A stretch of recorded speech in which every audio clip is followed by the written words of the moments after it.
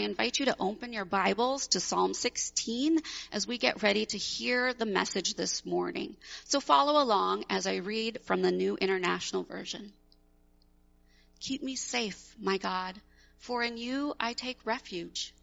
I say to the Lord, you are my Lord. Apart from you, I have no good thing. I say of the holy people who are in the land, they are the noble ones in whom all my delight.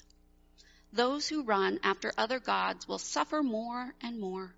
I will not pour out libations of blood to such gods or take up their names on my lips. Lord, you alone are my portion and my cup. You make my lot secure. The boundary lines have fallen for me in pleasant places. Surely I have a delightful inheritance. I will praise the Lord who counsels me. Even at night, my heart instructs me. I keep my eyes always on the Lord. With him at my right hand, I will not be shaken. Therefore, my heart is glad and my tongue rejoices. My body also will rest secure. Because you will not abandon me to the realm of the dead, nor will you let your faithful one see decay. You make known to me the path of life. You will fill me with joy in your presence, with eternal pleasures at your right hand. The word of the Lord. Hello, everybody. I want to just say a few words to all of us in this situation. And the first thing is to stay connected and to not get isolated. We need each other. And so the second thing would be, if you need help, just ask. That's why we are a family. We can help each other, whether it's through prayer or whatever the needs might be. And the third thing is that if you remember back, some of you at least remember what happened after September 11th, 2001. And there were a lot of people the following Sunday who came to church. They were looking for something more in their lives that would give them security. And the irony of our situation right now is that people you can't go to church, right? So we're doing it this way. And so wherever you are the light of the world, according to Jesus. And to be that light wherever you are would be a wonderful thing. And if you have a story, this would be part of staying connected, but if you have a story of being a light in the world, or you see God do something that might bring hope to the rest of us, please share that with us. So let's get into our sermon text this morning. And I want to begin by just saying that to be human is to be shaken. And it's a major theme in Scripture. And of course, it's a major theme in our lives. If you look in the Bible, I think probably the strongest voice that would say that would be the writer of Ecclesiastes, the teacher there, who says that everything is vaporous or misty. There's nothing permanent to this life that we find ourselves in. And we are just fooling ourselves to think that there is. And then in the New Testament, Peter, actually echoing Isaiah the prophet, says that people are like grass. We are like the flowers of the field. Our glory is like the flowers of the field. And then he says that the grass withers and the flowers fade away, but the word of the Lord remains forever. And that theme is throughout Scripture. And if we look to science, we find something similar. There was a time when matter was considered something solid, and now, as I understand it, and this isn't my area of expertise, but that matter is actually a form of energy, and that all energy is ultimately being depleted. The second law of thermodynamics. And so we know that the sun will run out of energy in 4 billion years. And it's just nothing's permanent. From our own American history, we have dates like October 29th, 1929, the great crash of the stock market. We have December 7th. I got to remember this one. My dad ran it into me when I was growing up. December 7th, 1941, and the Pearl Harbor attack. And then September 11th, 2001. And these are just reminders from our history that life is not what we think it is. It's not permanent. Things are not as solid as we hoped they were or we thought they were. And then in our own personal histories, we have in our own scrapbooks of life, we have these pages that are about us being shaken. And one example from mine is my mom calling on Easter of 1998 to say that she had cancer that was throughout her body and that she had been given 6 months to live, and how that shook me at the time. So being shaken is part of being human, and we find ourselves in that place right now. And we want to allow God to speak to us. I want to introduce you to an old friend of mine. I'm going to call this Psalm 16 an old friend of mine, and make this introduction because I believe this psalm can help all of us as we are in this place. And we're going to look at this psalm and take it in 3 chunks. And so hints of shaking, psalm reading, and shaken for us. The psalm begins, let me give you these 3 hints, and then we'll get into it. But it begins with a title, and it's called Miktam. It's a Hebrew word, and we don't know what it means. We have no idea what it means from other sources. But we find it 6 times in titles in the Psalms, and here we find it. And I'll put it up there for you. 3 hints of David being shaken. A miktam of David. And every time we find this in the titles, it's always around a grave danger or an extreme situation. And so what commentators believe is that this word somehow is connected with people being shaken. So there's our first hint. The second hint is in verse 1 where David says, "Make me safe, in you I take refuge." We found that word last week, refuge, and we talked about how prominent that word is in the Psalms. And think of yourself as a refugee, and you're the one on the newscast that's a refugee, and you're trying to run somewhere that's safe. And David is in that place of being a refugee. I'm going to run to you, O God. You are the only safe place in my life. So he's running from something. And then he says that he has no other source of anything good in his life except from God. So he's running there for that. And he says, I have companions along the way, people I'm running with. But then when he gets to verse 4, and this would be the third hint, there are those who are running to other gods. So they are also running, but not to God. And he talks about how that's not going to work out very well for them. They're going to have buyer's remorse and be sorrowful for who they have run to. But those are the 3 hints that we find in the psalm of there being some catastrophe in David's world. We have no idea what it was, and it's not. Maybe it just makes it available to anybody who's in a place of a crisis as we find ourselves in this world today. So, hints of shaking, and now we go to psalm reading. And I want to focus in on verses 5 and 6. I'll put them up here for you. Lord, you have assigned me my portion, and the boundary lines have fallen to me, or for me, in pleasant places. Aren't those beautiful words? I love this psalm for the beauty of the language that we find there. And these are 2 of my favorite verses in the psalm. But I wanted to get at what it means to, when David talks about a portion. You have assigned me my portion. And I'm going to put a map up here. The portions of the 12 tribes or family clans of Israel.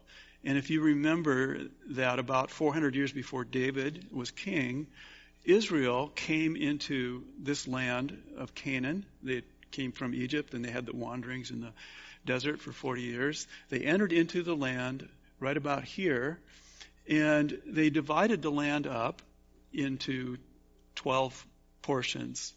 And as it turned out, the best portions were probably Judah and Ephraim, and just because of the strategic places they were. And so these 12 tribes you think about the cake being divided up around the dinner table, and some people always get the biggest piece, and so Judah and Ephraim seem to have done that. Well, a portion was not given to one of the tribes of Israel, and this is where commentators go with this. A portion was not given to the Levites, or the sons of Levi, because they were to be the priests, and they were going to be scattered throughout the other portions. But what was promised to the Levites was from the Lord himself, saying to them, I will be your portion. And so what seems to be going on here is that David is saying, I like the portion. I want the biggest piece. And the biggest piece is the Lord. It's not the land. The land will be shaken. There will be earthquakes. There will be armies invading. There will be locusts. There will be famine. There will be all kinds of stuff that will happen in the land. But I want to have refuge, not in the land, but in the Lord. I'm with the Levites. The Lord is my portion. And the boundaries have fallen to me in pleasant places. And he picks up that word pleasant again at the end of the Psalms. He talks about pleasures of the Lord, eternal pleasures of the Lord. Isn't that beautiful? So the Lord is my portion. And then that gives him the confidence to say, in verse 8, with what seems like a loud voice, I will not be shaken. So there you go. This is reading the Psalm. Now, I want to share a story with you out of my own experience. In 1991, I was at the end of my seminary time, and I was in Vancouver is where my seminary was, but we lived this side of the border around Bellingham. And I had, in those days, a strong warning from a spiritual mentor, professor, godly professor, that as I went back into my world, and which was, for me was the business world, I wasn't going to be a pastor, but he gave this warning to all of us, regardless, is that in seminary you've learned a lot of wonderful things, a lot of tools you've picked up in both Bible study and in spirituality. And his warning was to not use these tools without first internalizing them in your own heart. Because to do so would make you dangerous to people around you. Because knowledge, according to Paul in the New Testament, breeds pride and feeds our ego. And so in my conversation with him, as I asked, well, what do you do? Because I have pride and ego, he said, well, read the Psalms. Make the Psalms your favorite part of Scripture. Or at least spend a lot of time there. They're so honest, and they don't let you get away with anything. And then he said, read the Psalms, and you will find eventually that the Psalms will read you. Okay, all right. So, June 3rd, 1991, I was finishing up at my seminary, as I said, and it was a beautiful day, and the kids, or at least two of our kids, our youngest and our middle son, were at a friend's house, my friend who was also in seminary, and he had two boys, and I went over there to pick them up because Patty had dropped them off there earlier in the day.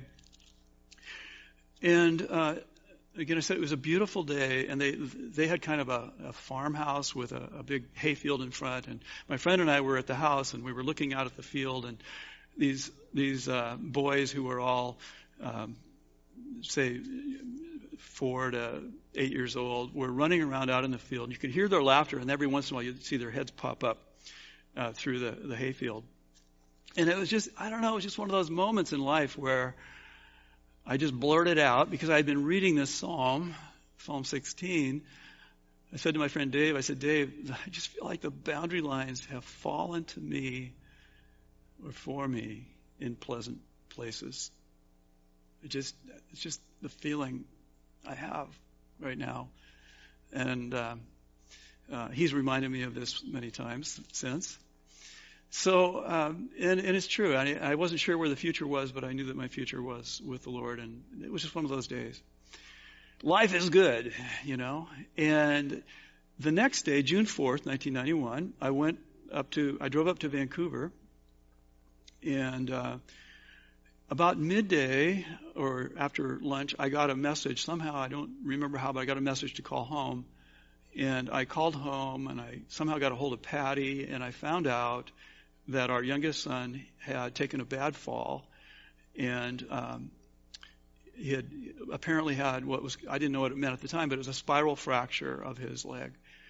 And he was in the hospital, and please get home as soon as you can. And so I drove home and got to the hospital, and Patty was there, and Sam was there laying on the bed, and he was writhing in pain. Now, I know that, like I said earlier, every family has their scrapbook memories of a time when they were shaken. And this is small in compared to some. I acknowledge that. And we've had others since that have been bigger. But it was really big at the time. And I'll tell you what, every parent knows this feeling of when you see your child writhing in pain, just crying out. And all they can say is they hurt. And there's something inside the parent that wants to trade places with them. You want to absorb their pain. And that's what I was feeling that night. It was that strong. Well, I was there a while, and Patty stayed all night, and I eventually went home. And on the way home, the words of this psalm began to haunt me. I could feel this psalm that I had been reading begin to read me.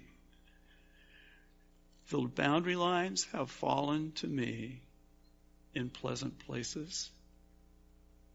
I will not be shaken. I was shaken. I was shaking.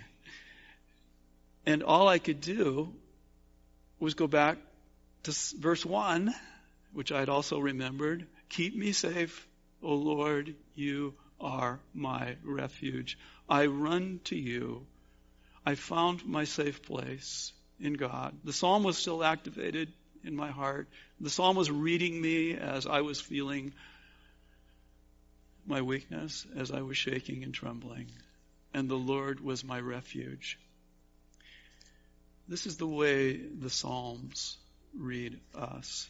So here's my challenge for all of us during this season, at least through Easter, is and I will be sending this out to you this week.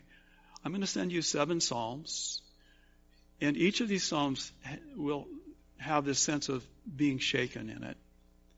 And each of these Psalms has the potential to read you. One of them will be this Psalm, Psalm 16, which, isn't it a beautiful Psalm? Another one will be the one from last week, Psalm 11. There's others. Psalm 46 is another one. But I'll send you this one for each day of the week. And just to go through these, take one if you want, just every day. But read the Psalm and then allow the Psalm to read you. I'm telling you, there's nothing quite like it. All right, let's finish up here. And this psalm ends or draws near to the end with verse 10, which David says, "You will not abandon me to the grave." That is David's voice. And in the Old Testament, the sense of the afterlife was really fuzzy. It's not like the New Testament where it all becomes clear on Easter morning. The word resurrection isn't mentioned in the Old Testament. And it's there was hope maybe of something. And David here seems to be basing his hope upon the character of God, upon the love and the power of God. And David, in his poetic imagination, in his spiritual life, cannot imagine that God would abandon him to the grave, that death would have the last word on his life. He can't fathom that. And so he says this amazing thing. But then he seems to switch to the third person, and he says, nor will you let your Holy One see decay. And commentators aren't sure exactly what to do with that, but we know one thing is that when Peter and Paul in the New Testament find that phrase, they apply it to the person of Jesus Christ, the Son of David, who came 1,000 years later. And they say that God did not allow his Son to see decay. Jesus Christ, the one who came and was shaken for us, he was shaken for us. He died for us, was buried for us, but his body did not decay. His body did not decay, and he will be just as much alive 4 billion years from now when this sun disappears. He will be as alive then as he is now and as he is to us as we are in this time, in this season of life. Where we feel shaken, he is unshakable. And what I'd like to do right now is just form some prayers around that and ask you to, I guess whatever is comfortable to you, but bow your heads and close your eyes and let's pray together. Lord, as we come to you, the truth be told, that if we were to say, most of us right now today, I will not be shaken, we would be saying it with a shaky voice. We don't know the future. We don't know what's going to happen to us or to those that we love. What we do know is that for us as human beings, life is shaky. So, Lord, allow your word to read us. May your word penetrate our hearts. And maybe right now we can imagine ourselves with the psalmist running as refugees to our God, who is our safe place and our refuge, and who will not be shaken. Not now, not ever. And as we imagine that, I'm just going to ask each of us to let our feelings run wild as well. The feelings of security and being held in the arms of someone who is so much more powerful. And whose voice is louder than all those voices that we hear that speak of fear. And we are inundated with those voices these days. And if there's any sense we can say, I will not be shaken, it's because we are with one who is unshakable. Oh God, thank you for your promises to us. And Lord, we also pray for our shaken world. We pray, Lord, that your light and your love would come into this world and that we might be your light as you tell us we are. We are the light of the world. And Lord, sensitize our eyes to see people, to really see people as they are with all their needs and with all their fears. And to come alongside and bring hope. And we especially pray for any who are sick, especially those who are sick with this disease, this virus. Lord, we lift them up to you, and we pray especially too for the caregivers who are needing your strength and energy. Lord, renew them. And we pray for those who are making decisions, that those decisions would be wise. And finally, we pray, O Lord, for a strong sense of the truth and the reality of the resurrection of Jesus Christ as we are in this Easter season, that we would find our footing there. Lord, make that truth known to us. Drill it into our hearts. We pray this in Jesus' name. Amen.